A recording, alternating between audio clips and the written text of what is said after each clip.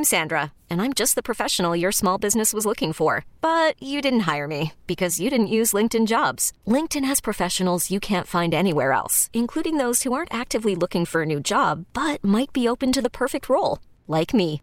In a given month, over 70% of LinkedIn users don't visit other leading job sites. So if you're not looking on LinkedIn, you'll miss out on great candidates like Sandra. Start hiring professionals like a professional. Post your free job on linkedin.com/recommend today.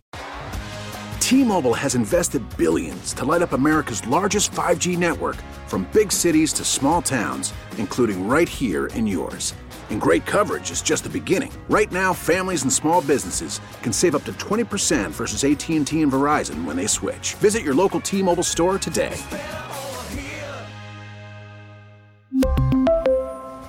Plan savings with 3 lines of T-Mobile Essentials versus comparable available plans. Plan features and taxes and fees may vary. This is Pax What She Said. Now, here's Perry Goldstein and Maggie Loney. I think you might have answered this question already, but before we wrap things up then, obviously the Packers beat the Rams, knocked them out of the playoff contention.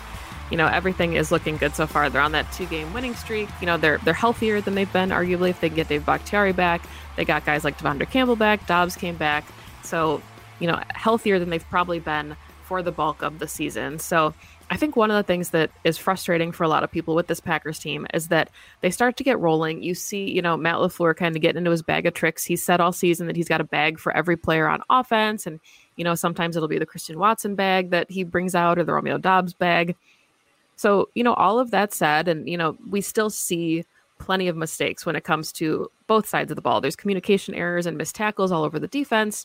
There's, communication issues and, wrong routes and things like that, or missed hand signals to further, bring those up on offense. So all of that taken into account, if the Packers are going to run the table, what do you think is the biggest concern that you have for them in these final 3 weeks? And is it run defense? Because you've mentioned 4 really good running backs. Yeah, it's the defense kind of in general. I'll give them credit where it's due. They've done a nice job in their last 2 games. Against bad offenses. I mean, that's what the Bears are. They're not a good offense. And the Rams, with the skeleton crew they have, are not. Last time they played a legitimate NFL offense was the Philadelphia Eagles, and the Eagles ran for like 600 yards or something like that. And then when you play Miami and Minnesota, and honestly, all 3 of these teams have excelled throwing the football in addition to running it. So they have the capability of, okay, you commit too much to Raheem Mostert, well, they also have Tyreek Hill and Jalen Waddle. So I think it's paramount for the Packers this week to slow the Miami running game down with those light boxes, because Tyreek Hill, you blink and he's in the end zone. Like it is, and Waddle is just a shade under, but still really, really fast. So it's hard to play those games with those guys. Obviously, we know the deal with Justin Jefferson in Minnesota. Kirk Cousins is having the best year of his career. And then Detroit, their offense is just as explosive as all 3 of these that I just mentioned. And they have at least an argument for maybe the best unit of those 3 groups. So it's an interesting thing. This is where I remember when they beat Dallas, we were talking about the Rashawn Gary injury just being a huge kind of a death blow to this defense, because it's like, okay, so now that's one of their – they haven't had very many impact players on defense this year. And that was the one guy who, he wasn't on a defensive player of the year type trajectory, but he was having a Pro Bowl, all pro kind of season to start the year. And now that guy's gone. And now you're starting to see guys like have to be overextended. Last night we didn't see too many of the backup edge rushers because I think they were only on the field for like 40 snaps or something. Like there weren't that many plays to be had on the defensive side of the ball. So I just struggle to see how they're going to slow these guys down. But with the offense hitting its stride, if you want the optimism, 6 weeks ago, I would have told you there's not a chance in hell the Packers could win a shootout with the way their offense is. Just too many self-inflicted wounds, not enough talent, not enough speed, not enough whatever you want to include for that. Now, I think they could. It's at least feasible. And I know I'm saying that they scored 24 points last night, but they easily – that could have been 40. Like, if you look at – they had a drive where they knocked themselves out of field goal range. They kneeled the ball 3 times at the 1-yard line. Like, that's 34 points in theory if it's a field goal and a touchdown there. So they have the ability to score points now, and in a way that I didn't think they could to start the season. And the offensive line being healthy certainly helps that as well. So, yeah, the concern is on the same story for the last, 2 decades. Even with Favre, it felt like that was the case with him as well, was can they stop anybody? And I don't know if they can. Yeah, and it's frustrating too, because I mean, the narrative for the entire offseason was this top 5 defense, that it was, where was the weakness? You had a defensive line that got some help in the offseason. You brought in a young inside linebacker to pair with Campbell, who had an all-pro season. You were looking at Jair Alexander, Eric Stokes ascending in his sophomore season, Rasul Douglas getting paid to come back, and none of that has really lived up to its billing at this point. So, whatever the entirety of the defense looks like, whoever's at the helm in 2023, those are conversations for a later date. But this Packers team just has been, I think, an enigma for the entirety of the season. And Perry and I talked about this, early in the season ad nauseum, but the Packers have self-inflicted so many wounds upon themselves where, the Vikings, to be fair, kind of remind me of the 2019 Packers, where they're winning a lot of one-score games, but they're not doing it in a convincing fashion, where you don't know if that's going to fizzle out or if that's going to be the thing that galvanizes them.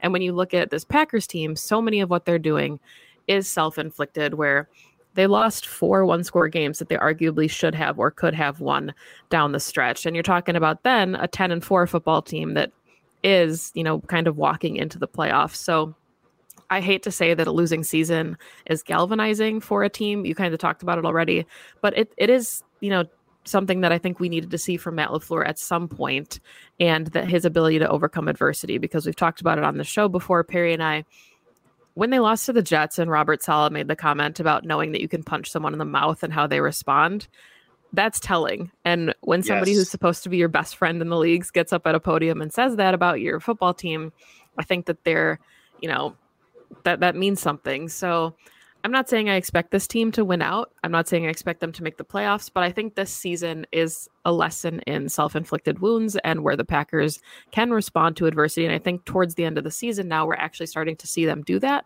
where in the beginning of the season, it just felt like lip service and they were saying all the right things and nothing was actually getting fixed.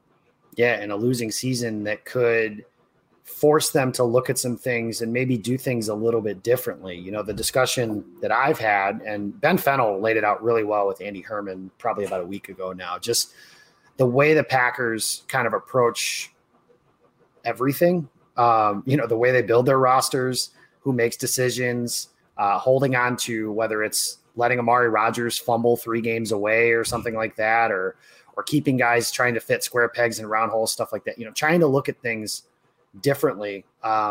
Something and maybe it's all for naught. Maybe they'll still be stubborn with it. But I've often said, the start with this defense is Bill Huber said that like the next guy who's the coordinator, I think we're all kind of assuming there's going to be a new defensive coordinator, which maybe we shouldn't do that, but I'm going to, for the sake of this discussion, is bringing a guy whose attitude on defense is not, we just need to be good enough for Aaron and the offense to win it.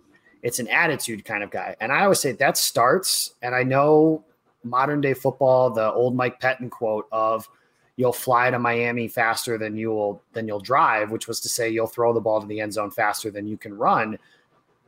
But I just don't think that that's the way you build a great defense. Like the Niners are the team I think you should model. And granted, you can't spend 4 consecutive top 15 picks on defensive linemen because, you're hoping not to be picking that high every single year. But just the way the Niners approach defense is, they have their pass rushers and they'll get Nick Bosa and Eric Armstead and those guys to get after you. But if you run the ball, you're donating it down to them. It's 2nd and 8. It's 3rd and 7. Like you cannot, it has to start to me with a commitment to, we're not going to stop the run on the way to rushing the passer, because I just think that's a flawed way to look at playing defense. It is more important objectively, yes, to be good on pass defense, but the Packers have been so bad at that spot for so long. It's almost like, okay, well, we gave you 9 yards on the ground.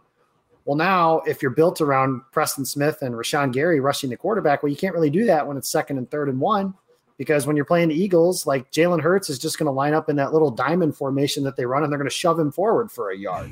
Like it's simple. So I hope that it's the understanding of, and I said this after they decided to bring Rodgers back the last 2 years, 2021, and then going into this year, was if you want to bring the core of that team back, that's fine. Those teams played in NFC title games, were number 1 seeds, stuff like that. But you got to add some new blood. And I do feel like sometimes the Packers are a little too nepotistic when it comes to building their roster. Not to keep bringing up the Eagles, but like an example I can give is the Eagles are struggling to stop the run. So what do? They sign Linval Joseph and Ndamukong Suh.